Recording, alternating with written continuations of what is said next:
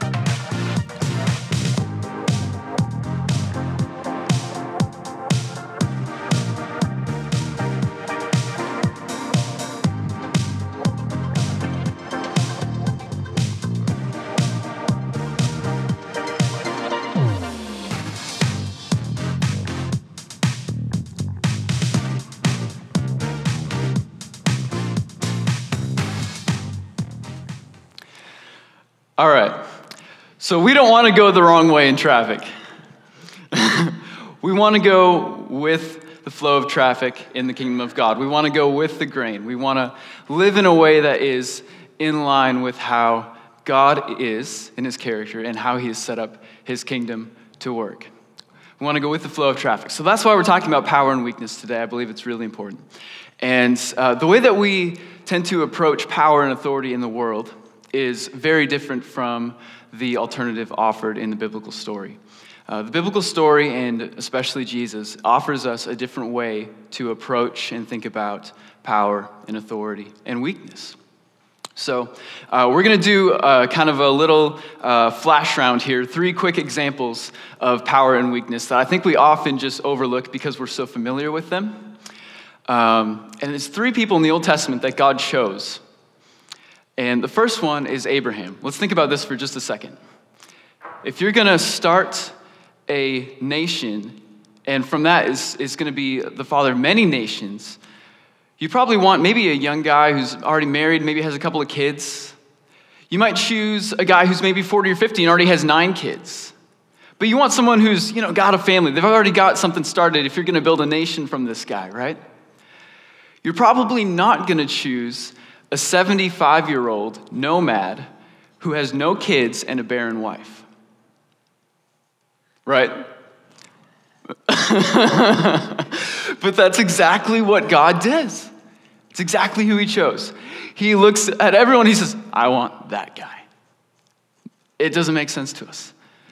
But what we see in God's choosing of Abraham is that God rules and moves through weakness. Let's talk about Moses.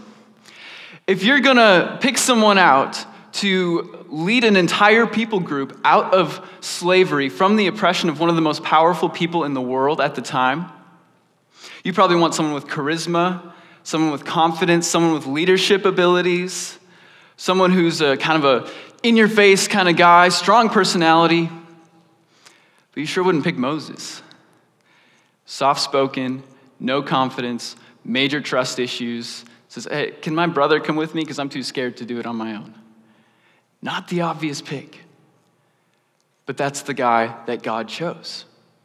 Because God rules and moves through weakness. One more quick example. Let's look at David. If you're wanting to choose a king, you probably want someone who's well-known in the community, already has all the political connections, took all the government classes in school growing up, and he's spending time around the palace, maybe strong, good jawline, just the kind of guy that's like, yeah, that looks like a king. He looks like he's a leader. You wouldn't pick a guy who smells like sheep poop, smells terrible, spends all his time in the fields, the youngest of 8, and is forgettable even to his own family when a prophet shows up. Hey, one of your kids is going to be king, and they don't even think to call David in. Not the obvious pick. So the heroes that we kind of venerate and look up to in the Old Testament, they're the nobodies until God chooses him, because he rules and moves through weakness. So we're going to dive into 3 different spots in Scripture with a little more depth. And we're going to start with Psalm 8. And Psalm 8 is a psalm that for a long time frustrated me because there's a couple of lines in there that I could not make heads or tails of. No matter how many times I read it, how much time I spent with it, it just didn't make a lot of sense to me. It didn't click. And it talks about God using the cries of babies to build a fortress. And I was like, this is nonsense. This doesn't make any sense. And so we're going to get some help from the Bible Project here. We're going to watch a quick video. If you don't know the Bible Project, it is a free resource online put together by an incredible Bible scholar, and they do little summaries and overviews of all the biblical books. So if you don't use those, they're just a couple minutes long. I would highly recommend watching those when you study your Bibles because they are a huge help to me, and I know they will be to you as well. So some of the text in this video is going to be a little small on the screens, but they say everything as it comes up. So don't worry too much about that. Just listen, and they're going to help us set up Psalm 8. Check this out. O Lord, our Lord, how majestic is your name in all the earth. These are the opening words from Psalm 8 in the Bible. It's a beautiful poem about how the Creator God rules the world through babbling babies. Huh? Babbling babies? Yeah, this is really cool. Yahweh our Lord, how majestic is your name in all the land. You have set your splendor above the skies. So Yahweh is the king of creation, and you can see his royal power on display everywhere. Now that first line is repeated again at the end of Psalm 8. Right, that's called an inclusio.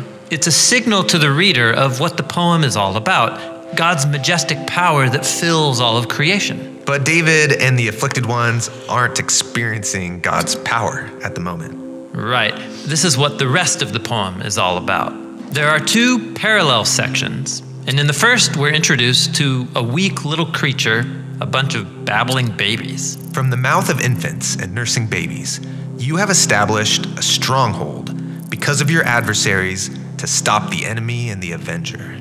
Now, the Hebrew word for stronghold is oz, which can mean strength, or also a strong place, like a fortress or a refuge. God's gonna build a fortress out of baby babble to stop violent enemies? Yeah, it's like a riddle that is going to be unpacked by the next matching part of the poem. When I consider your skies, the moon and the stars which you have established, what is human that you remember him, and the son of humanity that you attend to him? So the poet's here reflecting on the creation narrative of Genesis chapter 1, where there's this contrast. God installs the heavenly lights above in all their splendor, and then below he forms the humans out of dirt. Up there are shiny bodies that move around. I think of these as flaming gas balls. But when the biblical authors looked up, the stars gave them a way to talk and think about spiritual beings. Yeah, I get this, looking up at the night sky, feeling so small and insignificant. Why are humans so important to God? And so the poet continues. You made humanity a little lesser than spiritual beings, yet you crown them with glory and majesty. In Genesis, God elevates the weak little dirt creatures for this majestic task, to be his image who will rule over all creation. The poet can hardly believe it. You made them rulers over the work of your hands. You put everything under their feet. So both parts of this poem are about how God loves to elevate the powerless so he can rule the world through them. Whether babbling babies or lowly humans, God loves to choose the weak. Okay, there we go. Let's dive into this a little bit more. Like I said, this is the poem of Psalm 8. It's kind of like a riddle, and it's an invitation for us to think on the riddle and ultimately figure out what it's talking about. And the whole thing, it's a meditation on Genesis 1, page 1 of the Bible. And there's really two sections there in Genesis 1 that Psalm 8 highlights that is going to become really important for us. So the first part of the creation story in Genesis 1 is day 4. Day 4. And on day 4, God created the sun, moon, and stars, right? And I think we've all experienced this before when we're outside, maybe in a more remote location at night, and maybe it's a really clear night, and you look up at the stars, and you just kind of get this sense of awe, some wonder, and wow, I am really, really, really small. You guys know what I'm talking about? Have you felt that before? Yeah. It's just the sense of, wow, this God's creation is huge. I'm just one little piece. So the ancient world, they felt that too. The writers of Scripture, they had those same moments, those same encounters. But in addition to that, as we saw in the video, the sun, moon, and stars also gave the ancient world a way in which to talk and think about the spiritual realm, about spiritual beings. Think about it. If you're an ancient person, you don't know that these are, balls of rock that are in orbit due to gravitational pull. You don't know that the stars are flaming gas balls. All you know is you look up and it's like, those things move. And they're twinkling. Like, I wonder if they're alive. They're surely existing in a whole nother realm that I could never exist in ways I could never exist. They're certainly far away and magnificent, beautiful. And so it gave them a way to talk about spiritual beings. One quick example of this is found in the book of Job, chapter 38, where God asks Job, he asks him this question: were you there, Job, when I laid the foundations of the earth? When the morning stars sang together and all the sons of God shouted for joy. So there we have kind of the classic, what's called a parallelism. It's how Hebrew poetry works. It's two ways of saying the same thing, and they help interpret each other. And you kind of compare them and contrast them and think about them. A lot of our Old Testament is written in that way. And here, God asks Job this question, and he parallels the sun, moon, and stars, the morning stars, with these sons of God, which are both very common ways of talking about spiritual beings in the ancient world and in the Bible. We usually call them angels. So, all that to say, in Psalm 8, when he's talking about you made humanity a little lower than these heavenly beings and these spiritual beings, he's thinking about day 4 and the sun, moon, and stars. But he's also thinking about this kind of other layer that feels a little less intuitive to us. And the psalmist finds something incredible in this. He looks at the majesty of creation, the vastness of it. He looks at the sun, moon, and stars and what that meant for him in the ancient world. And he says, oh my gosh, you're mindful of me? You think of me? You care for me? He says, that's incredible. But it becomes even more incredible because the psalmist in Psalm 8, he doesn't stop at day 4.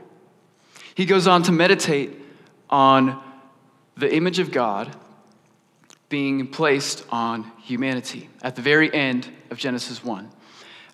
Verse 27 and 28 read like this of Genesis 1. So God created mankind in his own image. In the image of God, he created them. Male and female, he created them. God blessed them and said to them, "Be fruitful and increase in number, fill the earth and subdue it. Rule over the fish in the sea and the birds in the sky and over every living creature that moves along the ground." And it was so. So it's not just that we're tiny and like the video said, kind of these creatures that in Genesis 1 came from the dirt. That's how they understood. It's like from the dust you came, from the dust you will return. Like we're mortal, right? But in addition, it's this, wow, we were chosen to bear the image of God, to be his representatives here on earth. We're wired for this intimate relationship with him in a way that nothing else is.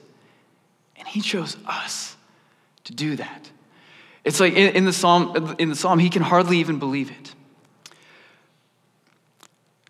And so he tries to grasp for a way to explain this, a way to describe this, how crazy it is to him. And the only thing he can come up with is the cries of babies building a fortress. It's that level of craziness, that level of weakness turning something into strength. That's the image of God placed on humans in light of the vastness and the majesty of God's creation. He chose us. So for the psalmist, God choosing humans to bear his image and rule his creation is as absurd as building a fortress from the cries of babies. It's power and weakness. See, the psalmist was able to read Genesis 1, the very first page of our Bibles, and he was able to conclude that God rules and moves through weakness. And in that case, that weakness, it's you and me.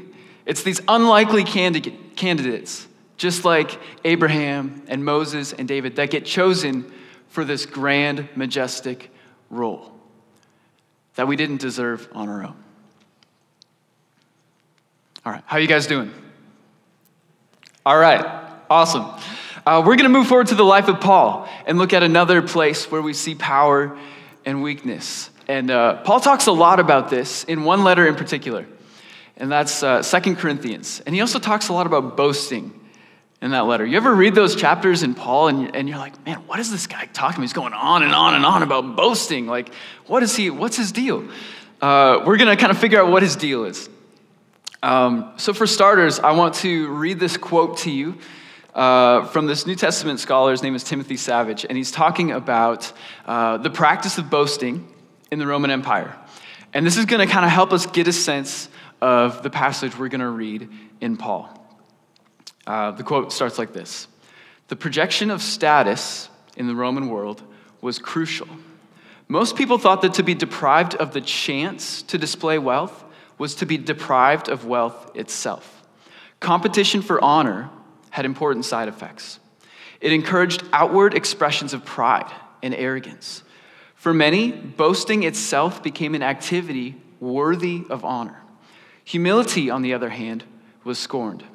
Putting oneself on show was not a ritual reserved only for the elite. It was a passion played out at every level of society, though on lesser scales. In Corinth, perhaps more than anywhere else, those are the people that Paul is writing to in this letter in Corinth, perhaps more than anywhere else, social ascent was the goal, boasting and self-display were the means, and personal power and glory were the reward. So I want us to get a little more of a sense of what Paul is dealing with here. See, the practice in the Roman Empire was literally to sit down and think, what are all the awesome things I've done in my life? Like, why am I the best? And then they go and write all those things down on this piece of paper, on this piece of parchment. And they like over-exaggerate and make it sound even more awesome. It's like every dad who tells a fish story, the fish gets bigger each time, right? It's like that, but with like this huge list of accomplishments. And then what you do is you go into the public marketplace and you perform this. You don't just read it. You perform it. It's like, how awesome can I make myself sound? And how like over-exaggerating can I be in my delivery? I want to be impressive. This is what people would do in their free time, guys. No joke. And it was, it's crazy, right? And it was how you climbed the social ladder. It was how you gained status and reputation. And so in 2 Corinthians chapter 3, Paul is responding to a question from the Corinthians. And they're like, hey, Paul, can you give us a letter of recommendation? Can you tell us all the great things you've done? Because your delivery isn't too impressive, and everyone else, all the other church planter people, they're taking money because they know they're great, but you never accept money, and you kind of get beat up a lot, and you don't look too hot anymore because you've gone through a lot. Like, we know that you founded our church, but like, remind us why we should take you back when you come back to us, basically. Like, give us some boasting, Paul. Give us your list of achievements. And here's the thing. We know that Paul's not a boaster. He's not going to boast. He's humble. He's meek. He knows the character of Jesus. He's a follower of Jesus. He's not going to go around boasting. But he says, I too will boast. So we're like, okay. And, you know, the Corinthians, they received this letter, and they're probably like, all right, here we go. We're getting what we wanted. But what they don't know is that Paul set a little trap for them. He's not going to give them what they wanted. Paul goes on to say this after he says, I too will boast. He says this in 2 Corinthians chapter 11, verses 21 through 33. Whatever anyone else dares to boast about, and then he stops himself and says, I'm speaking like a fool, you guys. And he says, I also dare to boast about. Are they Hebrews? So am I. Are they Israelites? So am I. Are they Abraham's descendants? So am I. Are they Christ's servants? And then he stops himself again. He says, I'm out of my mind to talk like this. And then he picks back up. I am more. I have worked much harder, been in prison more frequently, been flogged more severely, been exposed to death again and again. 5 times I received from the Jews the 40 lashes minus 1. 3 times I was beaten with rod. Once I was pelted with stones. 3 times I was shipwrecked. I spent a night and a day in the open sea. I've been constantly on the move. I've been in danger from rivers, in danger from bandits, in danger from my fellow Jews, in danger from Gentiles, in danger in the city, in danger in the country, in danger at sea, and in danger from false believers. I have labored and toiled and have often gone without sleep. I have known hunger and thirst and have often gone without food. I've been cold and naked. Besides everything else, I face daily the pressure of my concern for all the churches. Who is weak? And I do not feel weak. Who is led into sin, and I do not inwardly burn? If I must boast, I will boast of the things that show my weaknesses. The God and Father of the Lord Jesus, who is to be praised forever, knows that I am not lying. And he adds this at the end. In Damascus, the governor under King Aretas had the city of Damascenes guarded in order to arrest me. But I was lowered in a basket from a window in the wall and slipped through his hands. Do you see what Paul did there? The Corinthians are like, hey, Paul, give us your list of accomplishments. Give us all the good stuff you've done. Boast for us. Remind us why you're so great. Remind us why we should be proud that you are the guy that founded our church, that led us to the Lord in the first place. And he goes, okay, here you go. And he gives them that. It's the exact opposite of what they were hoping for. And it was the exact opposite of how you gained status and receive power in the Roman world. He's like, all right, you want me to boast? I'm going to boast in all the things that are going to just embarrass the snot out of you. Like, you're not going to like this one bit. This is going to be awful for you guys. And he's like, that's okay. You want me to boast? I'll boast in this. And he actually tops it off with something pretty cool. So in the Roman military, there was an award. And this was actually the most honoring reward you could receive. And it was called the Wall Crown. And when the Roman army would siege a city, the first guy to get over the wall would win this Wall Crown. And this was often over a year-long process to siege a city. So it was a big deal. Finally, someone made it over the wall. We're on an even, we have level ground now. They don't have the high ground anymore. And that would go on the top of someone's boasting list. Paul ends his reverse boasting list with a reverse wall crown. Instead of being the first to scale a wall in battle, He highlights the fact that he got in a little basket and ran away and was lowered over a wall onto the outside. So it's just like layer after layer after layer of basically poking fun at what the Corinthians are asking him to do. It's like, hey guys, this isn't how we do things. This grabbing for power that you guys are doing, this struggling to ascend the social ladder, that's not how we do things in the kingdom of God. And here's his conclusion. In chapter 12, very next chapter from what we just read, Paul concludes, and this first part is the Lord talking. God said to Paul, "My grace is sufficient for you, for my power is made perfect in weakness." And then Paul says, "Therefore, I will boast all the more gladly about my weaknesses, so that Christ's power may rest on me. That is why, for Christ's sake, I delight in weaknesses, in insults, in hardships, in persecutions, in difficulties. For when I am weak, then I am strong."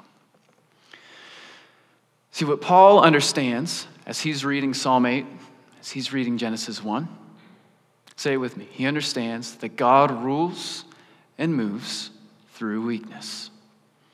That's what he understands. And he understands that to try to do all this grasping for power and to just pull yourself up by your bootstraps, and I'm going to write down all these incredible things I've done and go convince you that I'm the best and that I have a lot of power and I should be considered honorable by you. That there's something about that doesn't quite fit in the way the kingdom works. That's like driving against traffic. Okay? One more spot we're going to dive into here.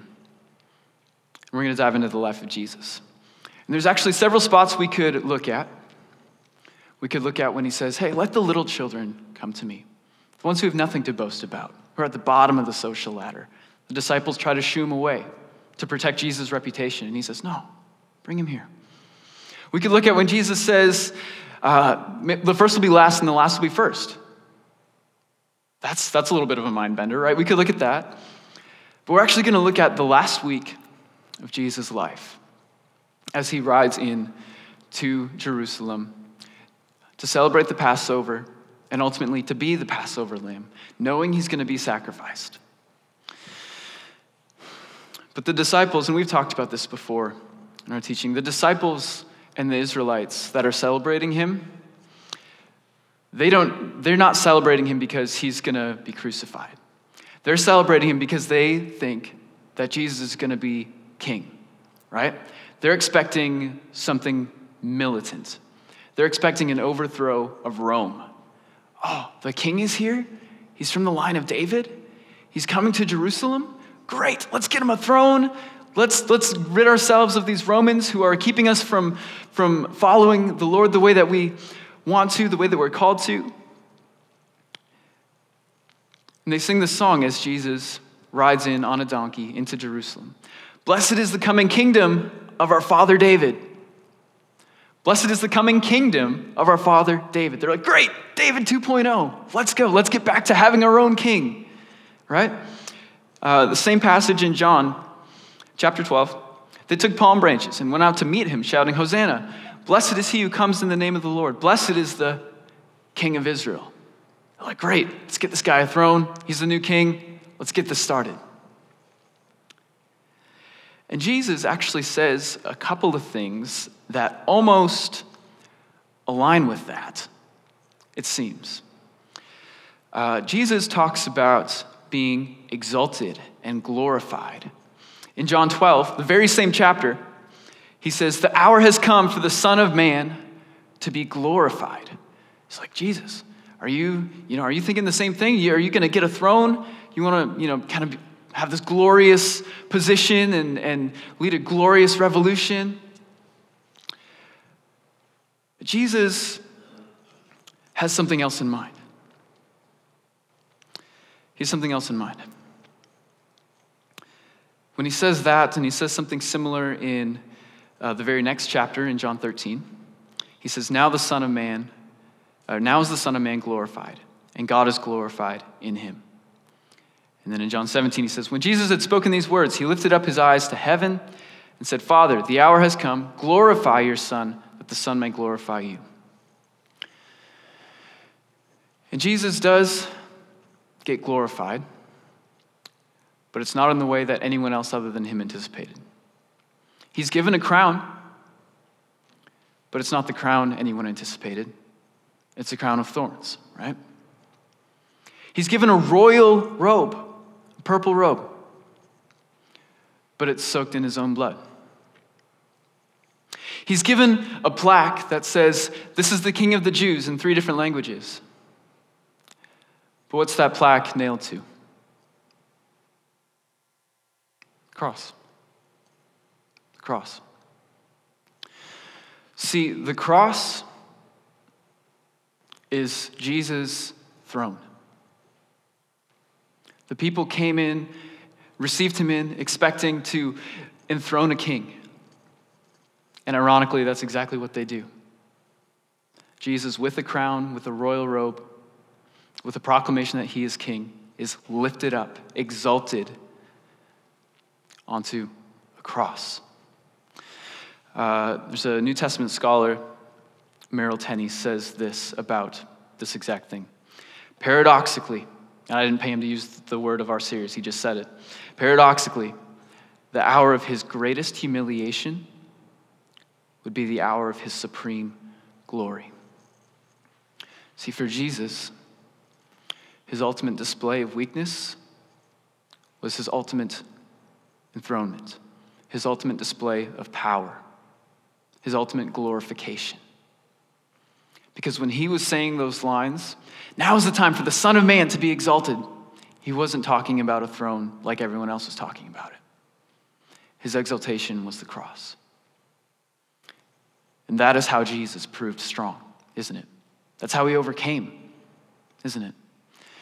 And so if that's how Jesus overcame,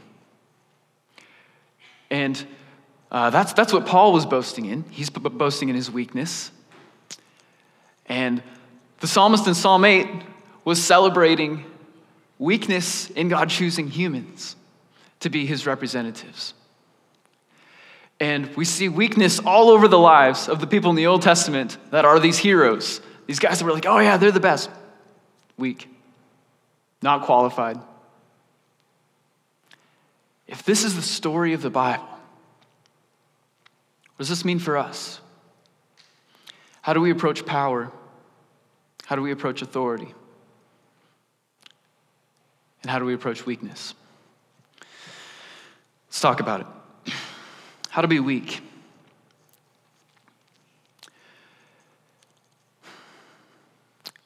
For starters, we need to be willing to embrace our weaknesses.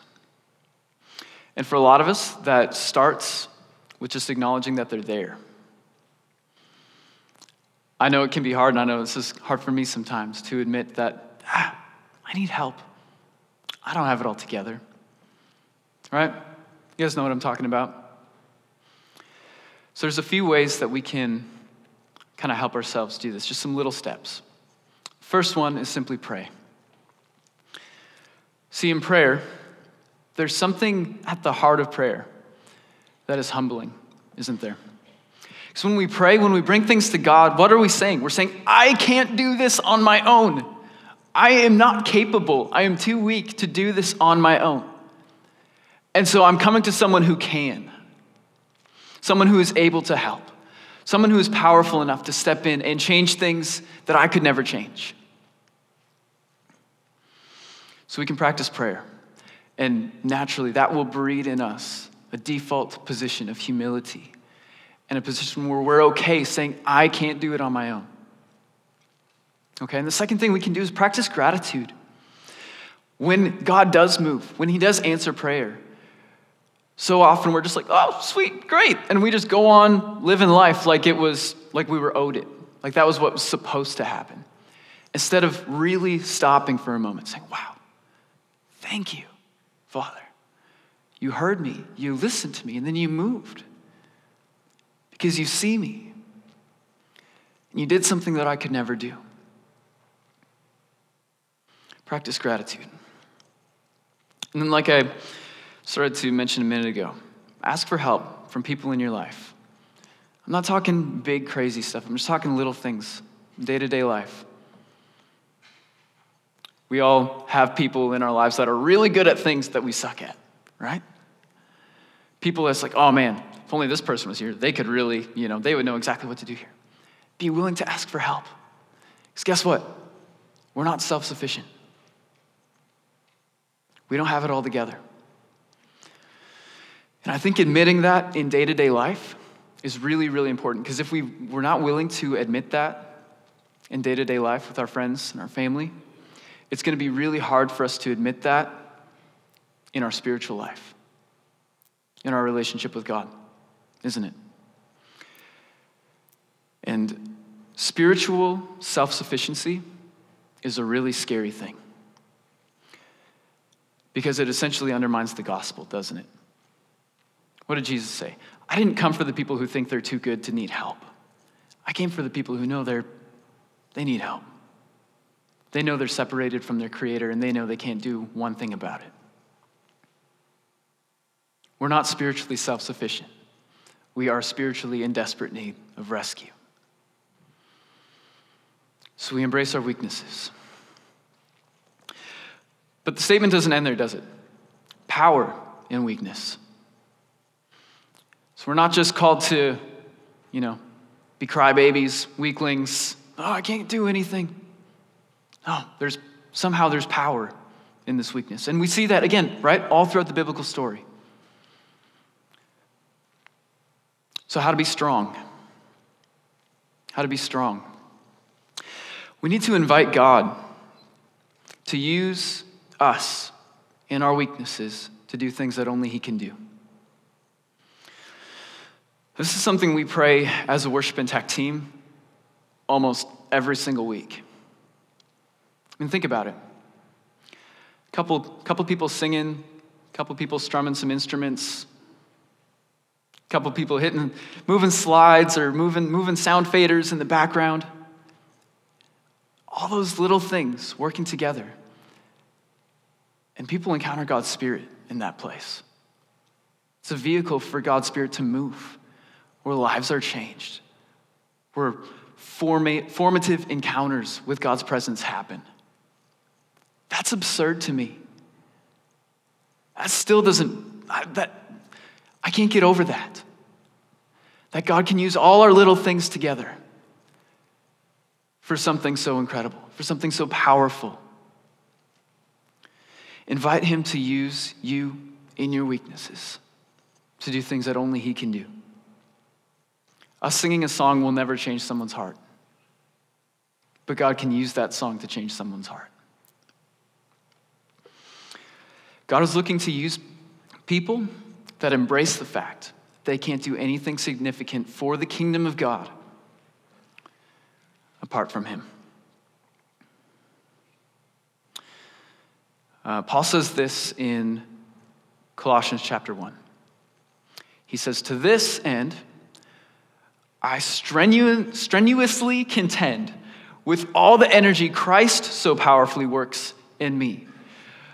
Paul says, I work really, really, really, really, really hard by the power of the Spirit in me, knowing that if I do it on my own, I'm not going to accomplish one thing of significance for the kingdom of God. I can't. See, hard work by itself will get us a lot of places. We know that. We celebrate that as Americans. Hard work will get you a lot of places. But by itself, it will get you nowhere in the kingdom of God. Hard work by itself, determination by itself, will get you nowhere in the kingdom of God. But hard work, empowered by the Spirit, knowing we won't accomplish anything of kingdom value without Him, there is power in weakness. Going back to our example from Paul. Paul worked hard, but he knew he was weak. He boasted about it. He made a big old list of all the ways he was weak. But he knew God was strong. And because he worked hard from his weakness, knowing that God could use his weakness and his little offerings, he accomplished great things for the kingdom, didn't he? Great things. So I think there's an invitation for us there today. to know that God is strong and able, but he's looking to use people that know that they're not. He's looking to use people that know that they can't accomplish anything of significance for his kingdom, of eternal value, apart from him. And that starts by just expressing, I am in desperate need of a relationship with God, of his Spirit living in me. And for some of us today, maybe that's the step that you take today. Maybe that's the thing that the Spirit worked in you today, just realizing, man, I am incapable of fixing this on my own. For some of us, maybe it's just acknowledging in the little things in everyday life, just letting go of that little bit of pride and saying, hey, I could use a hand. I'm not quite sure what to do here. For some of us, maybe it's asking and praying through, God, what gifts have you given me that aren't a lot? Yeah, they're little. But maybe you could use this for something really impactful. Maybe you could use me and my little thing for something big. So as the band comes up, and we prepare our hearts to just respond to the teaching of the word in worship, let's just take a moment and pray and invite the Spirit just to speak to us and move how he would. Let's pray. Father, we thank you for your word, for its riches, for its depths. And we thank you today just for speaking to us. We ask that just as we continue to meditate on your word and on this idea, that you would just highlight something for each of us. Father, we thank you that you don't always choose the obvious, strong, easy pick. We thank you that instead you chose us. And that you can use whatever it is that we have, no matter how small. And that's actually how your kingdom works. We thank you that we see that in the cross, we see that in Jesus, and so we can be okay with our own not enoughs, our own weaknesses, and we can embrace them because that's where you move, that's where you accomplish great things.